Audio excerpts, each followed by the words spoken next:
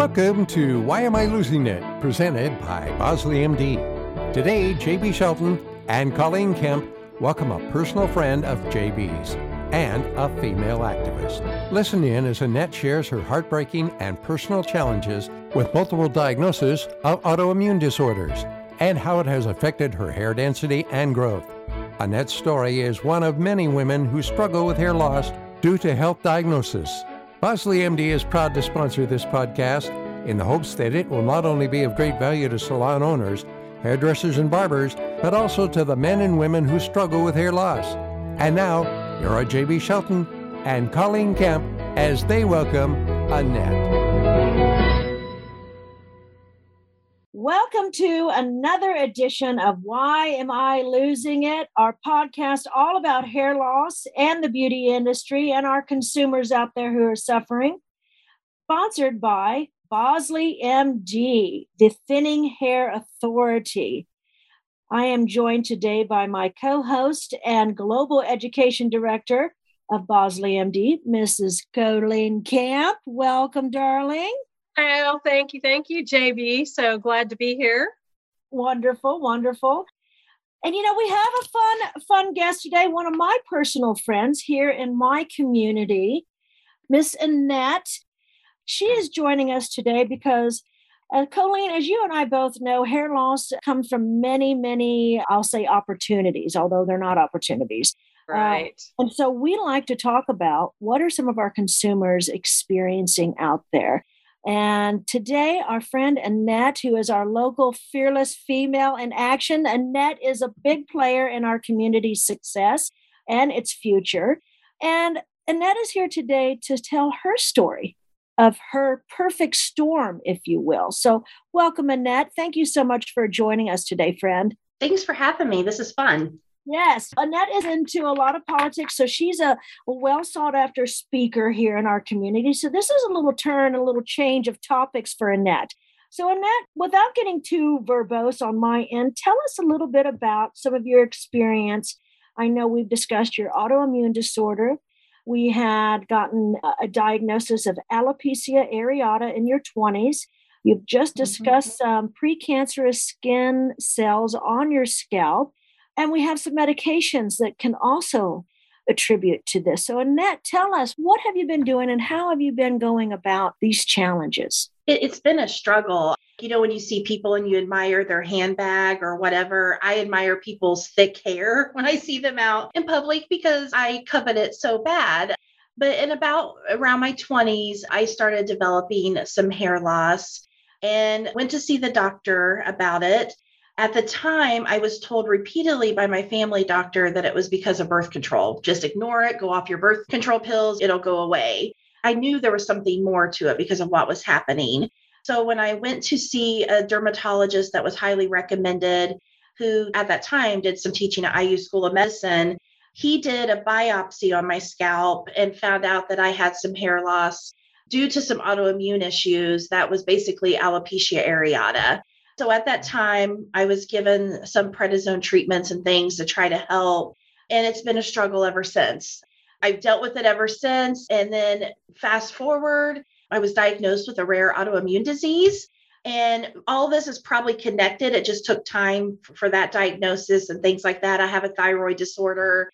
And so it's all connected. And then I learned that some of the medication I was given for that, which helps give me energy and other things, it also causes hair loss. So then I was seeing a little bit of that issue due to having thin hair, and that medication also can make you sensitive to the sun. I grew up with a pool, being outside. I now have skin cancer and precancerous cells on my scalp.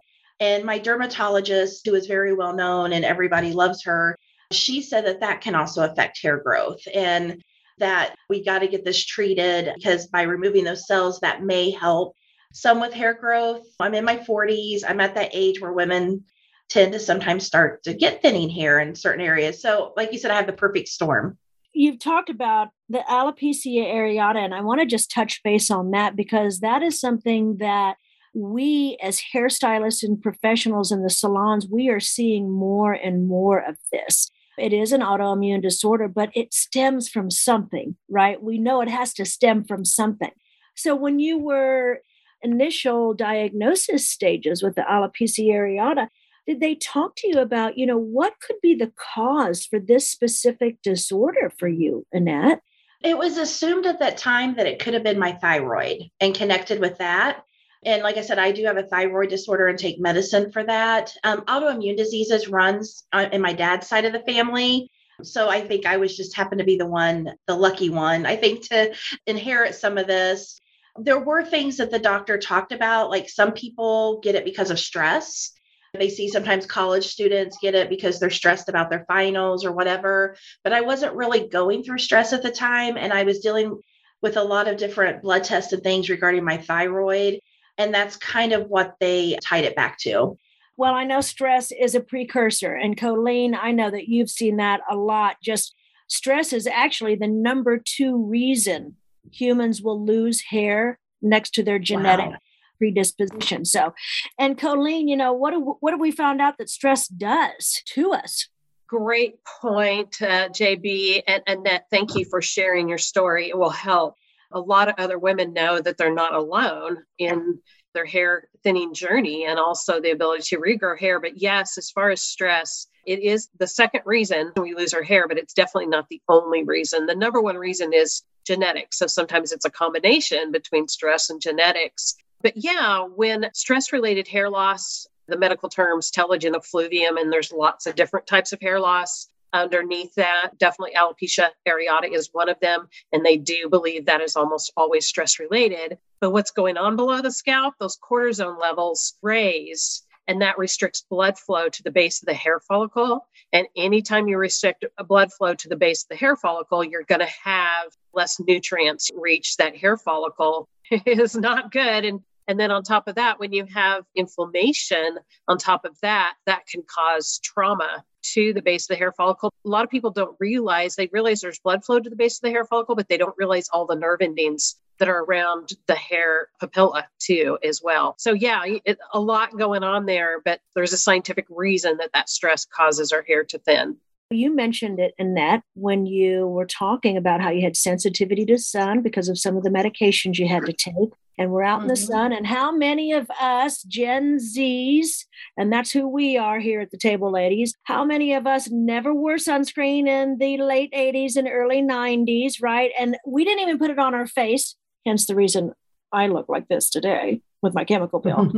But we sure as heck didn't think about doing it on our scalp because we're thinking, oh, the hair's there. Well, scalp, we don't even think about the scalp skin. But now you've mentioned, Annette, having some of those precancerous cells and how now you have an internal issue at the follicle level with our thyroid issues and our alopecia areata. But now we've got a topical situation going on with those precancerous cells and how important it is to address that. So what has your doctor kind of recommended you do right now, Annette, as far as just protecting your scalp from the sun? Well, obviously SPF is recommended, which is hard when you already have thin hair and then you have to put something that's somewhat oily on your scalp as well. So that's a little difficult at times because you don't want to look like your hair's dirty when you're out and about. And then that makes your hair look even flatter. Also hats. I will tell you, I now invest in a lot of hats and it's very important. Also the medicine that I'm doing for a treatment. I've been doing treatment now for about 2 years on my scalp. I'll do some and then stop and do more. It also makes your scalp feel like it's on fire if the sun just touches it for a minute. And so you want to have a hat or protection on. And so that's something that my doctor talks to me a lot about. And I don't think women like to wear those because it messes up your hair and things like that.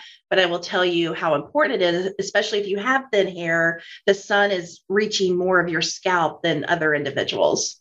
Absolutely. And you talked about a treatment. You just mentioned that you'd been having treatments on your scalp. Now, were those like the PRP, the plasma? Did you do some of those plasma reparative? Not yet. I don't know if that'll be part of it. My doctor has talked to me about some possibilities for hair growth, but we don't want to attempt anything just yet because we want to get rid of these cells that are causing problems. And so really know if like chemo is the right, it's not like a chemo, but it's something for these cells that makes them peel heal. I've tried different versions due to my autoimmune illness. One of the versions that they recommend that a lot of people have success with, it uses your immune system to attack it. And so people who have autoimmune disorders, it sometimes makes you very sick and very fatigued. And I struggled with that. And ironically, it was like at the start of the pandemic. And so a lot of the symptoms from COVID was some of the symptoms I was feeling from this medication. I even got like a little cough. And so, of course, like who wants to take that and wonder, is it COVID or is it the medicine? So I stopped taking that. And the doctor finally switched. And it's a formulary that I get at a special pharmacy that mixes it. Is it like a compound they have to put Yes. together? Yep, I've done that. And they do that for hormonal replacements and things of that nature too, because I've done that in the past. So what kind of prognosis with the skin cancer? That's a kind of a really big deal, Annette. We know that melanoma is one of the scariest types that goes unseen and unnoticed. So it's good that you guys caught it early, thankfully. But what is your doctor saying, when you're done with these treatments, will there be any long-term damage from treatments, or do they think that, no, we've caught it in time and this is going to be able to be helpful for you? I think on my scalp, she's hopeful that they caught it in time. I've had other areas like on my face, like I've had to see, plastic surgeon on my nose due to surgery there. And I've had lots of spots burned off. Right now, I'm doing a very aggressive treatment where basically I'm slathering on a ton of this medicine at night and just letting it sit there. Her goal is to get this cleared up, I think, so we don't have to do anything else. One of the options would be to burn them off or move them surgically by using a scalpel. But the problem is when you do that, you can remove the hair follicle. Yeah. And that doesn't help someone like me who already has thinning hair. Right. So I'm kind of like in a catch-22. So some of the treatments she's doing, she knows how important it is for me not to lose more hair. So she's trying to do things to protect that as well. Now, let me ask you this, because it sounds like we've got a lot of external treatments available that your doctor, your dermatologist is helping you to solve these problems while maintaining the hair density you have so we don't go backwards. Now, did they recommend any internal support in the form of supplements or anything that you could be taking that could offset, if nothing else, just kind of balance what the negative's going on? We can balance with some positive. Did she have any recommendations like that for you? The only thing that I've taken internally for this at this point that I can remember is a water pill, and I cannot think of the name of it. And they say that they find that for women as they age, it reduces hair growth on your face, which I don't have a ton of like that, but for some reason it helps some women have more hair growth on their scalp. And it's like spirolactone or something. I have low blood pressure just genetically. And so sometimes if I take a water pill, I feel like I'm going to pass out or I feel kind of woozy. And so I don't like to take them that often. But she does give me a prescription for that to kind of help. A lot of her nurses say that they take it. And so I thought, okay, I'll give it a try because the last thing I want is any more medicine. Oh my gosh, I know. And then Colleen, I see you shaking your head the whole time she's talking. I've not heard of this specific drug that she's talking about.